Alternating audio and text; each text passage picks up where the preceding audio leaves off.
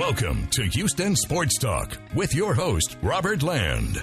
Thanks for listening to the best Houston sports podcast. Don't forget to look for our Rockets post-game shows. We're taking apart this series game by game, but in this show we continue our in-depth look at the Texans draft picks with Todd Leonard, who covered third-round pick Kahale Warring. The San Diego State tight end's journey to the NFL has been unconventional, to say the least, and Todd has covered Warring for the San Diego Union Tribune. Great to have you on the show, Todd. Thanks for having me. I appreciate it. Just so we know for sure, is Kahale Warring the correct pronunciation? Kahale. Kahale is the first name. Kahale Warring. Yeah. That's good to know. And are you aware of his full name? Because I just saw that as well. Do you know the whole name? I don't know the whole name off the top of my head. I've probably looked at it at some point. What is it? Well, let me just take a deep breath. I need before I start this. His full name is Kahale Kuio Kalani Michael Wodehouse Warring. If I'm pronouncing that wrong, forgive me. When you asked me to come on the show, I was trying to think of whether I had ever known why he was named that, and I couldn't come up with it off the top of my head. But I'm sure I can't believe we haven't written about that at some point, that why he was named that. But interesting name, interesting guy, that's for sure. It's a Polynesian background, right? Yeah, it has to be. But he's not. You would never, ever think that he was Polynesian by looking at him. Right. He looks like he grew up in Southern California, or Houston for that matter. No, I don't know what the Polynesian influence is in the name, because there's no Polynesian look to him at all. So, or, background that I know of. So, it's really interesting. I should have looked it up before I talked to you, but yeah, I have no idea on the name, because his mom and then his dad is his stepdad, the one he grew up with. So I just don't know the origin of the name. Okay. So this is just an incredible story, Todd. When he got to the Aztecs, tell us about his background, because I know you've written a lot about it. Yeah. It's one of the more enjoyable and fun stories that, I've been kind of able to tell over the last few years of the Aztecs. So he never grew up with football. He didn't watch football. His family didn't know anything about football. His dad was a high school soccer coach and a club soccer coach. Kahale played club soccer, but the sport that he gravitated toward in high school was water polo, because his friends played it. And so he played water polo and was a goalie, and he also loved basketball. So basketball was his other sport. He basically liked every other sport but football. So there were two things. One, he loved basketball, so he'd spend all this time in the gym in the early mornings shooting hoops and playing with friends and all that. So, he developed very good, soft hands, through basketball. So then he's this water polo goalie, and he's a great goalie. His team's really good. And so that was his other sport. And so, he had obviously great leg strength, great core strength, great hand-eye coordination, because obviously he's the goalie. He's needing to stop shots. So he arrives at his senior year, and all of his buddies on the water polo team have basically graduated. His other friends are playing football. And this is his senior year. And they say, hey, why don't you come out for football? Because football and water polo are the same season here. And so he decides to go out for football. And I talked to his high school coach. He literally knew nothing about football. He didn't know what a linebacker was. He didn't know what a cornerback was. He knew nothing. And so, I tell the story in this one story I wrote, that when he got to San Diego State, so now he played a year of high school football, he gets to San Diego State, and they're in this meeting, and Bobby Hauck, who was the special teams coach, former UNLV head coach, I think he kind of had a hint that Kahale didn't know a lot about football. And so they're in this meeting in front of every player, on special teams. He said, hey, Kahale, how many players are on a football field at any one time? And he kind of smiled and paused, and he said, 13? He didn't know how many football players were on each side. You talk about incredible stories, because this guy had an enormous impact at San Diego State in his time there, and is really in just 2 full seasons of playing had just an amazing impact, because he was a true, pass catching, tight end who, everybody thought pretty early on, wow, this guy could be an NFL player because of his size, his athleticism, and just the great hands that he has. So, it's an amazing story. The other funny story from high school, because when I talked to his high school football coach, was, how quarterbacks have the cheat sheet on their arm to, call plays. Well, they had to give Kahale a cheat sheet on his arm, and it didn't just have like the play name or call, it had the pattern that he was supposed to run, because he didn't, he was such a newcomer to football that he had no idea like what a certain play would even mean. So he had to have like a diagram of the plays on his arm so that he'd run the right route. And the coach, the funny thing with the coach is he said he almost killed us as much as he helped us, because he'd jump off sides so often, because he'd be split out wide. He wasn't just a tight end. He'd jump off sides because he wouldn't, know or the snap count. He didn't have that much awareness. And he's not a dumb guy. I mean, I don't want to like present him as like this dumb guy. He just hadn't been around football. In this day and age, when you've got guys playing football since they were 6 years old, and a guy comes on a team who doesn't know how many people are on the field, or who doesn't know what a linebacker is, I mean, that's pretty incredible. And then to be a 3rd-round draft choice in the NFL, essentially 3 or 4 years later, is pretty amazing. Yeah, it's incredible. And the thing that when you were talking about, him having the routes on his wrist, or that's one of the things when you read about the draft reports and stuff like that, he's got to improve his route running. Well, of course he's got to improve his route running, because he's just kind of learning how to do that. And also I read that they didn't have a tight end in the offense at his high school. So he said when he got to San Diego State, he had to Google what a tight end was when they told him what the position that he was playing was going to be. Yeah. But here's the thing that impressed me, was that when I went to him that first time to talk about all this, he was not defensive about it or embarrassed about it. He just told a story, and that's, to me, that was kind of a reflection of what we'd see from him in the future, which was incredibly hard worker. Obviously, if he was an incredibly hard worker, didn't care, there's no way he would have gotten to this level, even playing through at San Diego State, right? Because he knew so little that if he didn't work incredibly hard, there's obviously he wouldn't have become the player that he was. And that's what they said about him, was that, he came in those first couple of years and worked harder than anybody on the team. In his very first game, he caught a touchdown, and then he got hurt, and he sat out the rest of the year. And then in the first game of the next season, he had like 5 catches in the very first game of that next year. And Rocky Long, the head coach, who doesn't dish out praise very readily, said Kahale is easily the most improved player on this team.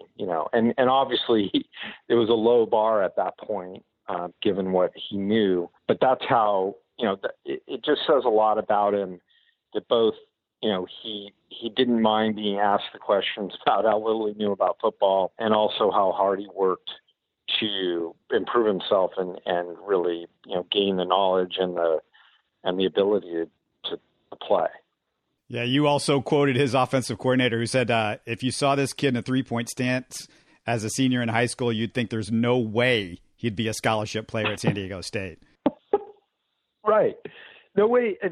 And that I love that quote, because we're talking about no way as a scholarship player in Division I football, and now he's going to be in the NFL. That's the greatest part about it, is that, and at that time, I mean, when I wrote that story, that first story, I mean, we didn't know what his future held, obviously. But I got to tell you, I mean, when you saw him on the field, and if you've watched game film, then you understand that there's just this kind of grace to him, and he's made a couple of just incredible kind of like spinning turnaround catches, and also the after catch ability that he has. He's not this, just guy who's going to catch the ball and then try to bruise a couple people. I mean, he's a runner. He's just very, very athletic. And so, I'm more excited to see what he does at this level now than I've been really about any player that I've covered at San Diego State, because, we had Donnell Pumphrey and Rashad Penny, come out as running backs, and Penny's done pretty well for himself in his rookie season. But I guess I'm more excited about Kahale because I really liked his personality, and, because of his background story is so incredible. I mean, if this guy were to, truly become a factor in the NFL, I just think it'd be one of the great stories.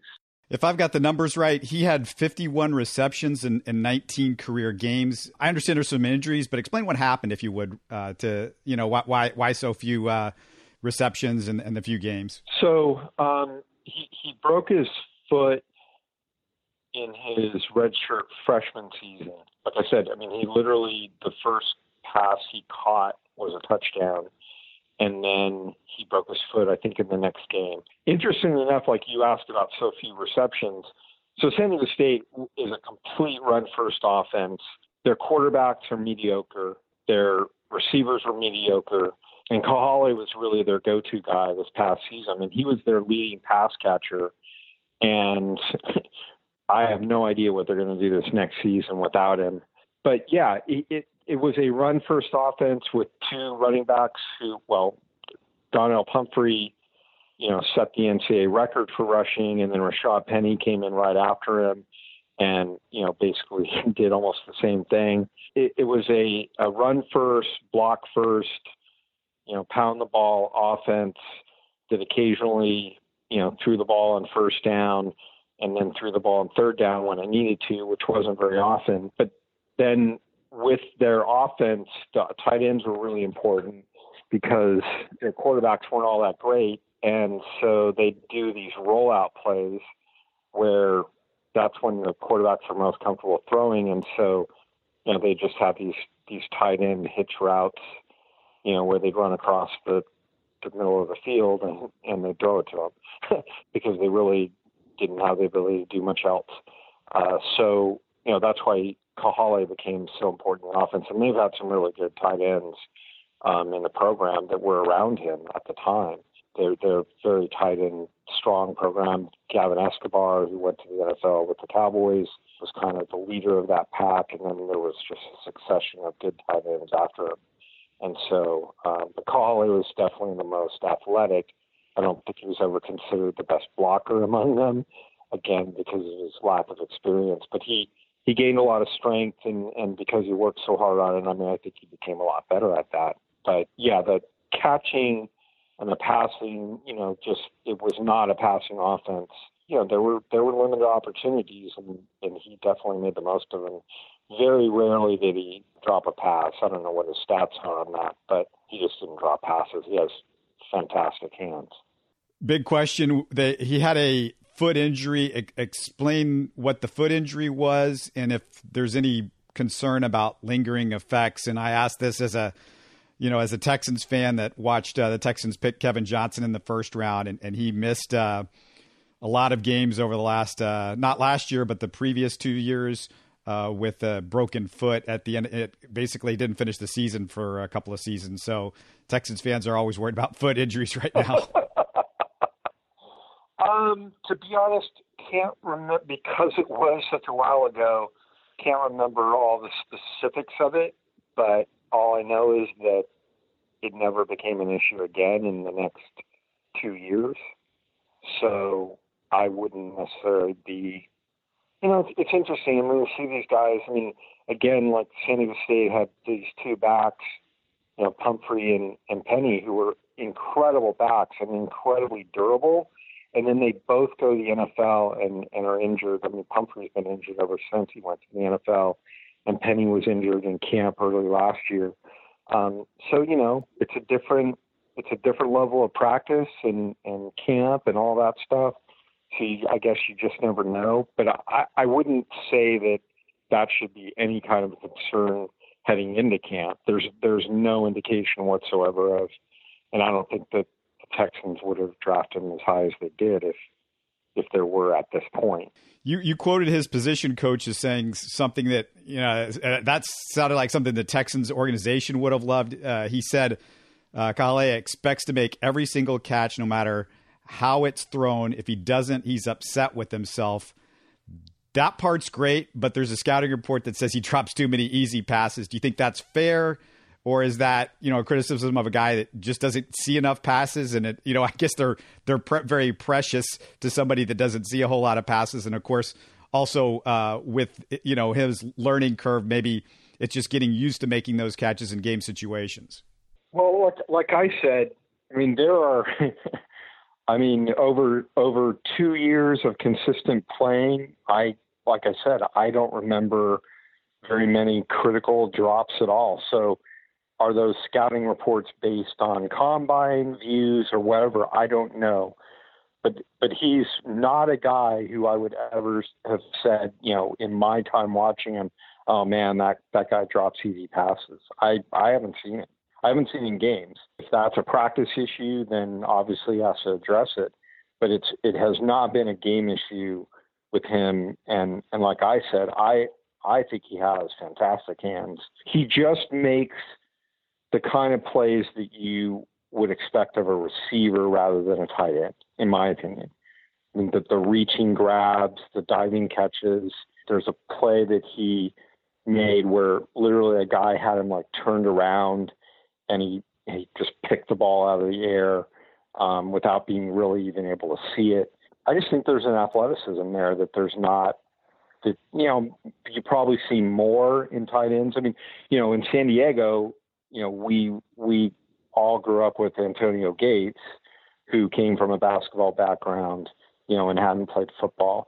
And, you know, obviously I'm not going to compare him to Gates' NFL career, but I just think that he's that type of player as far as his ability to make athletic plays that your average tight end doesn't make. Also, the Texans have 3 tight ends last year that couldn't block. Run block, pass block. I mean, they were not terrible, but they were not good. What kind of run and pass blocker is wearing? I think he improved, but I think if there should be any concern at this point, it would be, you know, his run and pass blocking. And understand, I mean, San Diego State was deep in tight ends, so they had another guy, Parker Houston, who came in more on running plays. He was definitely a nastier, more offensive lineman type of guy and mentality and size. So Houston often came in, you know, on obvious rundowns because he was probably the better blocking tight end. So to answer that question, I don't know that he immediately, if the Texans tight ends weren't great run blockers or pass blockers, I don't know that you're getting a much better runner pass blocker than those guys were. I don't know much about the Texans, but that's not his. I mean, that can't be why they drafted him. You know, I mean, they had to have drafted him because they saw a guy who was a potential impact, you know, pass catcher, not a blocking tight end.